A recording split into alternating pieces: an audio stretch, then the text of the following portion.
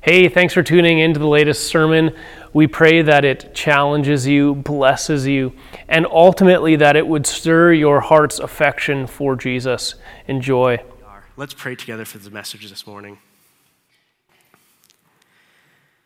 Heavenly Father, thank you for the privilege of being able to come together as a community of faith. I thank you that we are more than even just community, but we are family. And so when we think of someone like Bruce passing away and Justine here still and just the heartache that goes along with that, I pray that you would raise up those of us who would be encouragers and comforters to them in this time.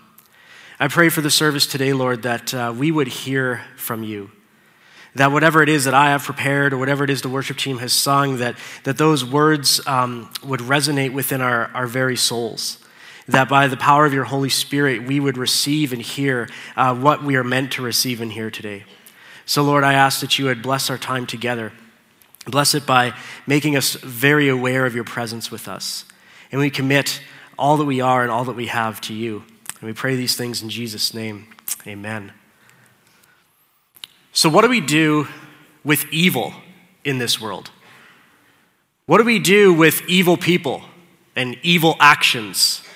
What is the Christian response to evil? In our parable today, Jesus is going to be addressing the problem of evil. And we know that the problem of evil and suffering is actually a pretty complicated and nuanced discussion. Historically, we've actually seen Christians committing their own evil acts in their zealousness to prevent evil. Let me give you an example of that. You could probably think of your own examples, but I'll give you a few. We can think of the Christians who were killing other Christians for things like not baptizing infants, but teaching adult baptism. I don't know if you're aware of this, but that was a big controversy. As soon as they started doing adult baptism, there were Christians who said, that's wrong. We've always baptized infants. If you baptize people as adults, you're a heretic and you're leading people into evil. And so what they did is they killed the Christians who practiced adult baptism. And they got really creative with it because sometimes they'd be like, oh, you like to be baptized? We're just going to keep dunking you in the water until you drown. There, now you're baptized. So Christians did that to other Christians because they were doing it wrong. And they were zealous in keeping the church pure and free from evil. We can think of someone like William Tyndale, the very first person to translate the Bible into English. And he was burned at the stake after being strangled. So I guess that's nice. At least he was strangled first. I don't know. It's pretty terrible. But he was burned at the stake by the church and the government because they believed that it was a heresy to translate the Bible into English. And they also didn't like some of what he had to say about free will and some other kind of odds and ends theologically. But the point being, Christians, in their pursuit of trying to keep the church pure and free from evil, committed great evil themselves. And we can kind of just keep going through the list, right? We can go into more modern times and see what Christians were doing to one another in places like Ireland. And so what we find out then is that even our judgment on what is evil can be clouded by our own preconceived ideas or beliefs, and we might get it wrong. And if we get it wrong, we might do something evil ourselves. In our pursuit to purify things, we can often become corrupted ourselves. So the problem of evil and how to deal with evil becomes complex. But in our parable today, Jesus leads us to a place of simplicity and truth when it comes to the reality of evil in the world and our response to this evil. So here is the parable. It's picking up in Matthew chapter 13. Jesus told them another parable. The kingdom of heaven is like a man who sowed good seed in his field. But while everyone was sleeping, his enemy came and sowed weeds among the wheat and went away. When the wheat sprouted and formed heads, then the weeds also appeared. The owner's servants came to him and said, Sir, didn't you sow good seed in your field? Where did these weeds come from? An enemy did this, he replied. The servants asked him, Do you want us to go and pull them up? No, he answered, because while you are pulling the weeds, you may uproot the wheat with them. Let both grow together until the harvest. At that time I will tell the harvesters, First collect the weeds and tie them in bundles to be burned, then gather the wheat and bring it to my barn. Now, as I read that parable, you might be wondering, how do you know this parable is about the problem of evil? It could be about anything. Wheat and weeds and the kingdom of heaven and a farmer. Like, what in the world is going on in this parable? How do you make sense of it? Well, that's exactly what Jesus' disciples were thinking, which is why this is another parable that Jesus actually explains for them. But before we get to the explanation, let's understand that Jesus explicitly tells us that this parable is about the kingdom of heaven. Jesus begins, "The kingdom of heaven is like a man sowing good seed in his field."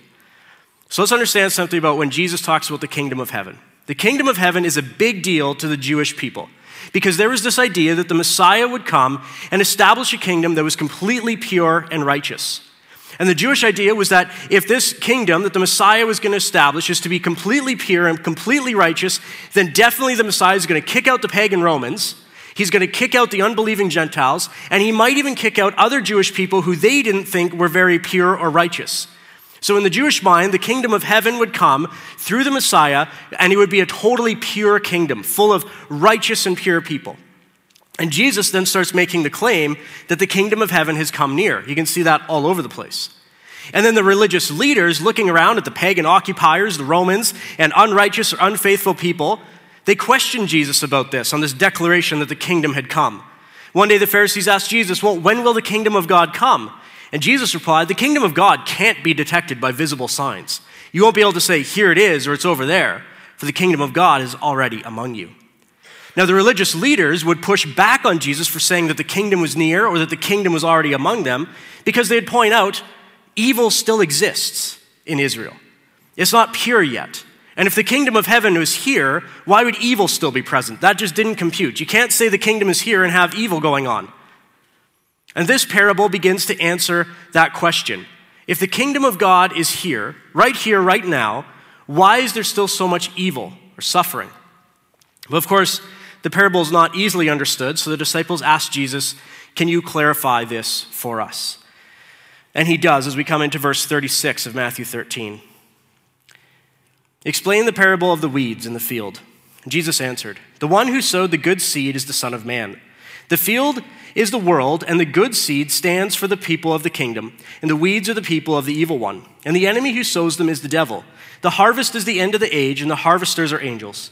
As the weeds are pulled up and burned in the fire, so it will be at the end of the age. Then the Son of Man will send out his angels, and they will weed out his kingdom, everything that causes sin and all who do evil. They will throw them into the blazing furnace, where there will be weeping and gnashing of teeth. Then the righteous will shine like the sun in the kingdom of their Father. Whoever has ears to hear should listen and understand." So Jesus explains that he is the Son of Man. Jesus always refers to himself as the Son of Man. So Jesus explains that he has come into the world, which is the field, to sow good seeds, the word of God, and all those who hear and receive and believe are the good seed that grow into wheat.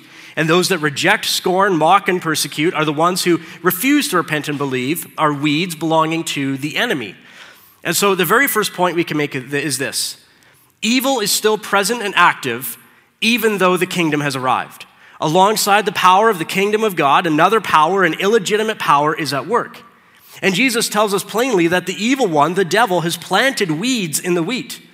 And so Jesus actually sort of gives us a really simplistic explanation to the problem of evil. There's an enemy in this world. There's an enemy in this world who sows sows weeds amongst the wheat. And Jesus sort of leaves it at that. So the kingdom of heaven is breaking into the domain of darkness, this world. But the enemy still resists for a time until Jesus comes again. And like the servants in the parable, we want to know, how did this happen? How did the evil get here? How did the weeds get into the good wheat? That's what they're asking, right? And we could ask a lot of why questions here. Why does God allow Satan any power? Why didn't he just come and destroy the devil's work completely? And Jesus doesn't answer these questions, but here's what we do learn from Jesus' answer. First, the kingdom of God is present, even though judgment is not taking place, because the ministry of Jesus and the work of the Holy Spirit proves that the kingdom's existence is here. It's here and now. Second, as long as people are continually being transferred out of the domain of darkness and into the kingdom of light, the kingdom of God is here and active. That's the proof that the kingdom of God is right here, right now. There's people being transferred from the domain of darkness into the kingdom of light. The presence of evil is not evidence that the kingdom is not at work. Well, this is not the time for judgment. Judgment will certainly come. The kingdom of God will cause a sifting, a separation of good and evil. And finally, we also learn that God is not the only one at work in this world. And not all actions in this world can be attributed to God. I don't know if you've realized this, but God often gets blamed for every single terrible event that occurs, but he is not the cause of every event. evil that happens that can only be identified as the work of the enemy who has access to the field. An enemy did this. And I think that's a really important distinction. That could be a little bit frustrating to us because of how simple the explanation is, but it gets to a fundamentally important truth. God did not and does not do evil. Because I've heard this so many times, that someone will come to me, relaying some sort of horrible abuse they've gone through or some kind of horrible tragedy, that senseless tragedy that happened. They'll be like, my other pastor said that God must have let that happen to me for a reason. And I'm going, God is not the author of evil. So when you were assaulted as a child, that was not God's plan for you. Because that makes God the author and the agent of evil. And our God is not the author or agent of evil. An enemy did this. That's a really important distinction and truth. So Klein Snodgrass puts it like this. He says, Christians should be neither surprised at nor unaware of the fact that evil is active at the same time that God's reign is. The kingdom comes with limitless grace in the midst of an evil world. The new age has dawned in the midst of the old, but the old is not removed. God is still sowing a people, and we are called to respond. So the kingdom of God is here, right now. And we, who are the believers of Jesus, the children of light, we are part of that kingdom. The world is not in the kingdom, but the kingdom has come into the world. And we are not physically taken out of the world, but we know spiritually we live in the kingdom of God while inhabiting physically this world. And Jesus has told us he's left us in this world. Jesus, in his prayer for us, says, my prayer is not that you take them out of the world, but that you protect them from the evil one. They are not of the world, even as I am not of it. So what Jesus is saying is that once we put our faith in him, we transfer from the domain of darkness, this world, into the kingdom of light, his son, which is a spiritual kingdom. You can't see visible signs of it. You can't say, here it is, but we are a part of it. And now we come perhaps to the main question. With the servants, we say, okay, the weeds, evil, are in the field, the world, because your enemy, the devil, has sown them. So what do you want us to do about it? The servants in the parable asked the farmer, do you want us to go and pull the weeds up? We think, as do the servants, if this evil exists, should we not go and remove it? Shouldn't we go and make the field pure wheat? If evil is anti-God, then God would surely want us to remove evil from the field.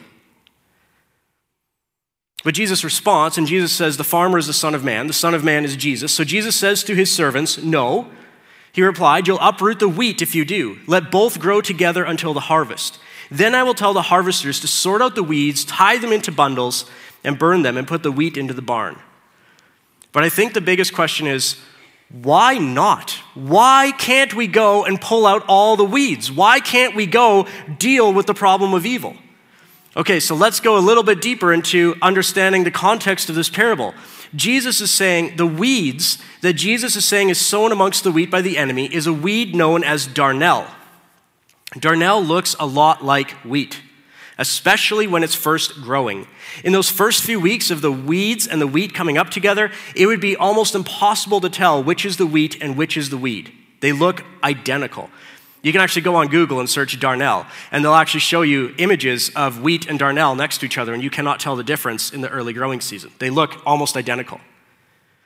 And so to go into the field too soon, you would risk pulling up the wheat instead of the weeds because you wouldn't be able to differentiate. You wouldn't know. However, there's another problem in dealing with these weeds. The wheat in the region where Jesus is had a shallow root, but these weeds, these darnel weeds, had deeper roots. So if you pull the weeds out, even once you can identify them, if you pull the weeds out, you'll most likely destroy the roots of the wheat in your removal because the deeper roots of the darnel will wreck the roots of the wheat. But the farmer seems confident that even though these are growing up together, at the end, he will simply separate them at the end during harvest time. So now keep in mind this idea that the weed, the darnel weed, is a counterfeit wheat. It looks like wheat, it grows like wheat, but it is certainly not wheat. And what this tells us is that the enemy in this story is not able to root out the good seed sown by the farmer, because Jesus says, no one can pluck them out of my hand. So the enemy is only able to sow bad seed right in the middle of the wheat and confuse the workers. In the parable from last week, the parable about the soil, we saw that the enemy was vigilant to take away any seed that fell on the hard path. And we could also infer that it's the enemy. He uses stones and thorns to choke out our receptivity to the word of God. And in this parable this week, we pick up where the parable of the soil leaves off. That if the enemy cannot stop the seed from growing, he works next to distract the workers from their preoccupation with the word by overwhelming them with a loathing of evil. Let me unpack that idea.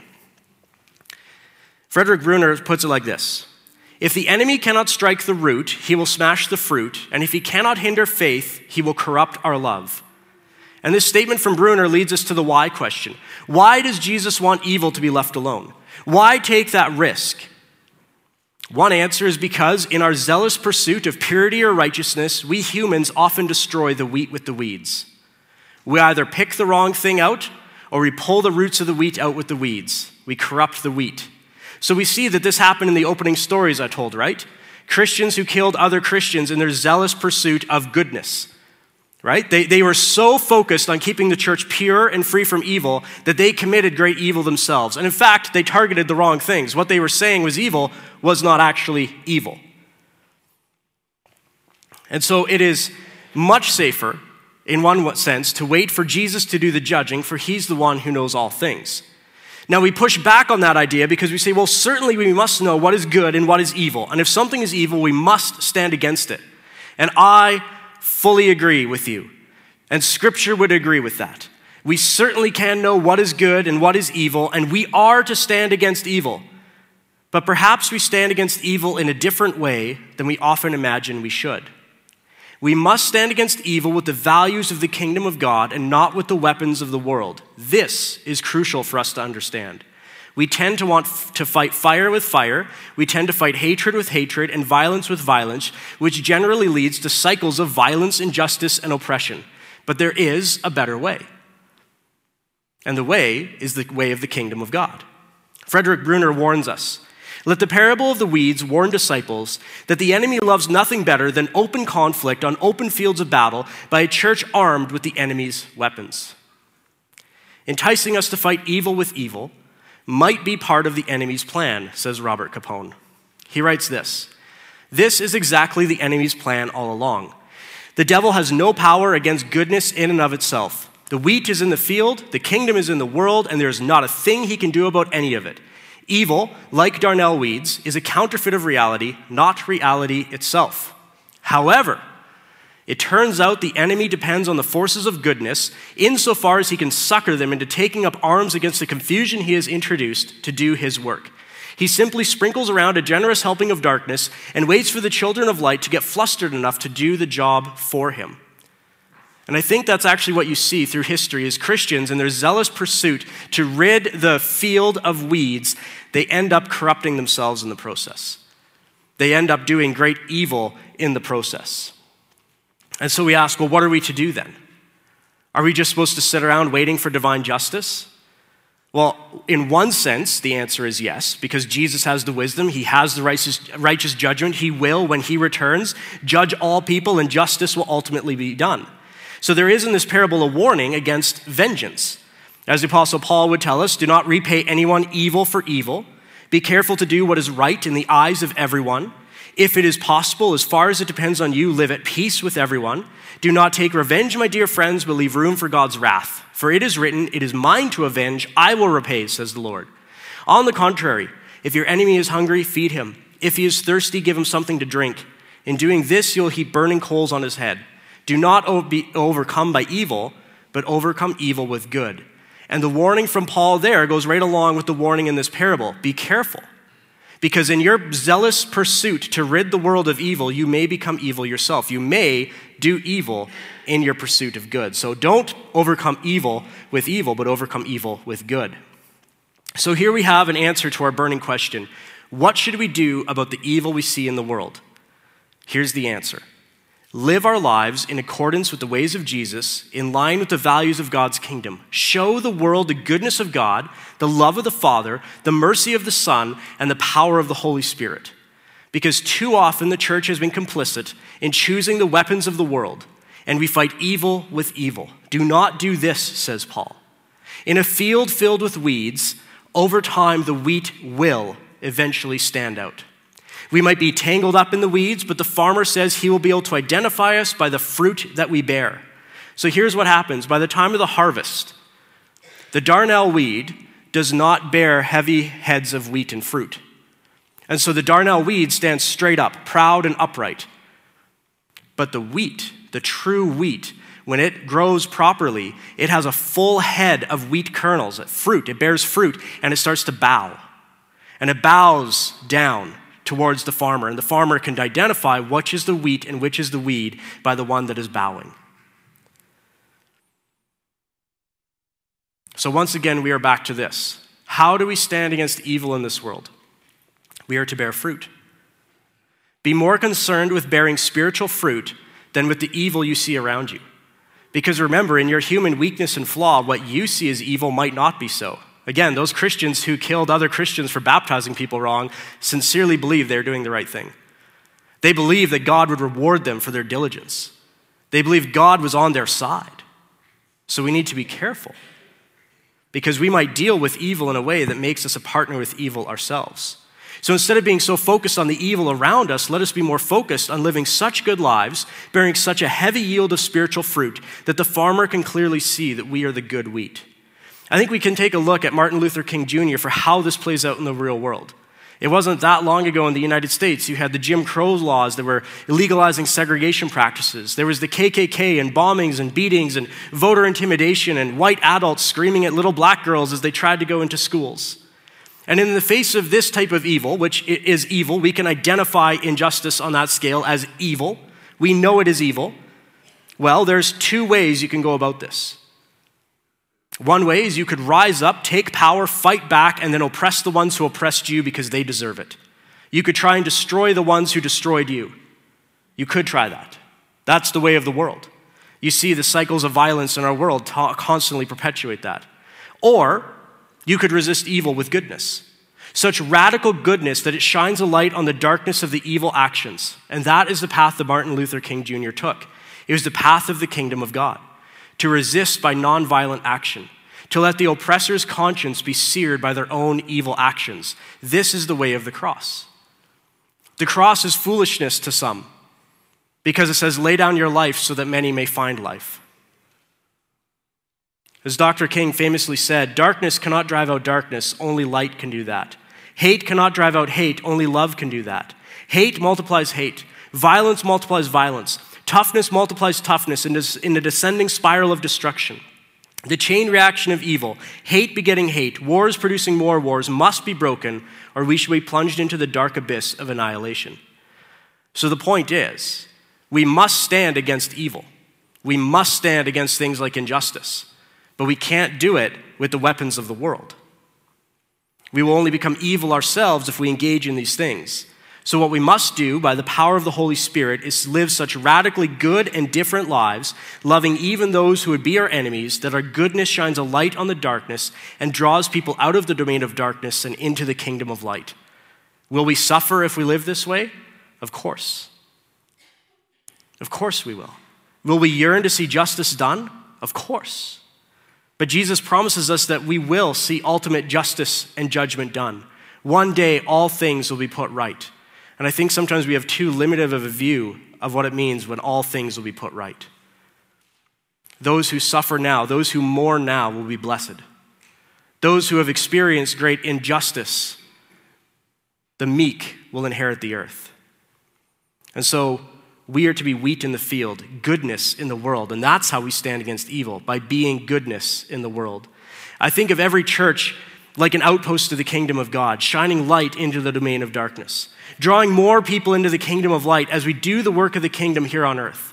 Now, I want to be clear about something. We're not taking over this world for Jesus. We don't have to. That's not our job. One day, King Jesus is going to return and all the world will be put right. But it's not you or I that are going to bring in that particular victory. Our role isn't to bring in the final kingdom. That's not what we do. But what we do is we show people what the kingdom of God is like, right here, right now, because we belong to it, we live in it, and we invite others to enter it with us. We are to live as citizens of God's kingdom, living out the values of God's kingdom in the midst of the weeds. This means we go out and find the ones who've been hurt, oppressed, victimized. We bring the healing and restoring presence of Jesus to these people. Programs like Freedom 8848 that raises money for organizations like International Justice Mission or Next Step Ministries, those are the ways we stand against evil. By naming it, by talking to governments about it, and by making sure there's practical places for people to be cared for. But we also see the aggressors, the ones who have hurt others and done injustice. And to them we must preach a gospel of repentance, that godly sorrow with repentance of sin will lead to forgiveness, freedom from sin, and a new life in Christ. This is maybe the harder one. I was just watching a travel documentary about a guy who went to South Sudan, which is the world's newest country. And South Sudan, as soon as it became a country, was ripped apart by civil war, by different factions vying for power. And caught in the crossfire of that are children, starving and dying and being recruited as child soldiers. And so I really struggle with this one, that to the aggressors, we preach a gospel of repentance. That's hard for me because my sense of justice, I kind of just want to see those people die, those who cause so much harm upon others. And ultimately, what I must do is trust that the God of justice will do justice. Because if I try and take justice into my own hands, then I will become evil. There's a fascinating documentary. I think it's on Right Now Media if you want to check it out. It's called The Free Burma Rangers. And I won't go into the whole thing, but basically it's an aid organization that can go to the front lines of fighting and distribute aid to people. And they were invited to come to Iraq when ISIS was being pushed out because no other aid group was going to go to the front lines, but they would. And there's a scene where they liberate this little farming village. And everyone's so happy that ISIS has been pushed away, and a family is going to leave their farm for the first time ever and go into the city to get some supplies that they desperately need. ISIS left landmines on their way. And a 3-year-old girl is killed by a landmine. And this Christian man who started this aid organization says, that's it, the mission has changed, now we just kill ISIS. We're on the front lines, we've got weapons, now we hunt them. And you're like, yes, that's what should happen. Justice should be done. And then it kind of cuts to the next day, and he's like, I was up all night. And I was praying, and I was praying, and I was praying, and the Lord kept bringing me back. Vengeance is mine, says the Lord. And so he says, we won't kill ISIS. We will continue to do good in the face of their evil. We will continue to distribute aid and well-being and children's programming right in the middle of the battlefield. This is a hard one, though, because we can see the injustice.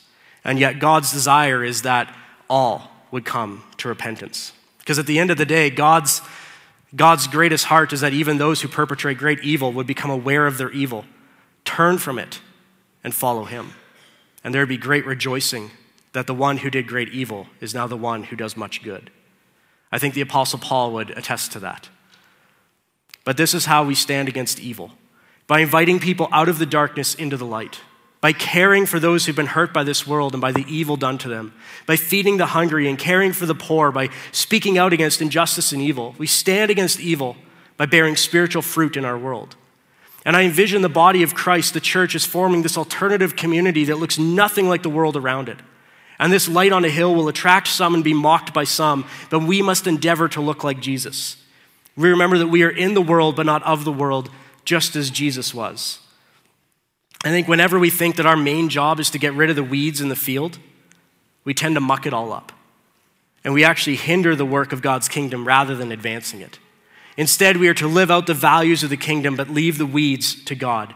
We resist evil by refusing to let evil prevent us from bearing spiritual fruit. And this spiritual fruit will be a blessing to those around us who need to know what God's kingdom is. Mick Turner describes the church like this. The church is meant to be an alternative community, a place where new principles, values, and interpersonal ethics are lived out in healthy, balanced social relationships. If we are faithful to living by kingdom principles, people will take notice and naturally be drawn to the peace, justice, and grace that they see lived out in this alternative society. It was this very reality that led to the widespread success of the early church. So the values of the kingdom of God are best lived out in community, in a spiritual family. And these Jesus-formed and Jesus-led communities show the world an alternative way, a way that is filled with peace, grace, love, mercy, forgiveness, justice, wholeness, and love abounding. I'm going to call the worship team up as we close here today. But here's, I think, one of the things we can take away from this parable. And again, it's a parable, so you can read it for yourself and take away all number of things. But here's what we can take away from this parable. Number one, refuse to participate in the ways of the world that lead to anger, division, anxiety, and fear. These are the weapons of the world. Simply reject the voices that lead you to hatred or ungodly anger. Number two, rest in Jesus. Find your peace and assurance in his presence and his promises. And number three, represent the kingdom of Jesus. Determined to be known by your love, your gentleness, and your respect. Be conscious of allowing the Holy Spirit to lead you to bear spiritual fruit in your life. And finally, listen to the voice of Jesus over any other voice. He's going to lead you well. Let me pray for you this morning. Heavenly Father, you have put into us a desire to see justice done. And we can see evil all over our world. But Lord, I pray we wouldn't be so fixated on evil that we become evil ourselves. But I pray that we would become fixated on you because you are the one who does justice. You are the one who leads us to right paths and righteous places.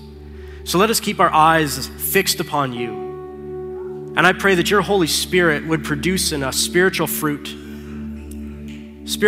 that would stand against the evil and the injustice and the work of the enemy that we see. And that many would then be transferred from the domain of darkness to the kingdom of light.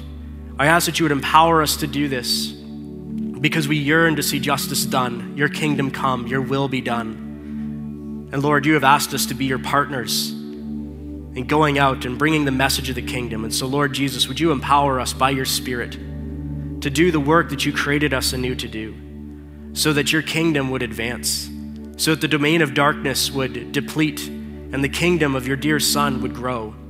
We ask this in your name, Jesus. Amen. Let's worship together.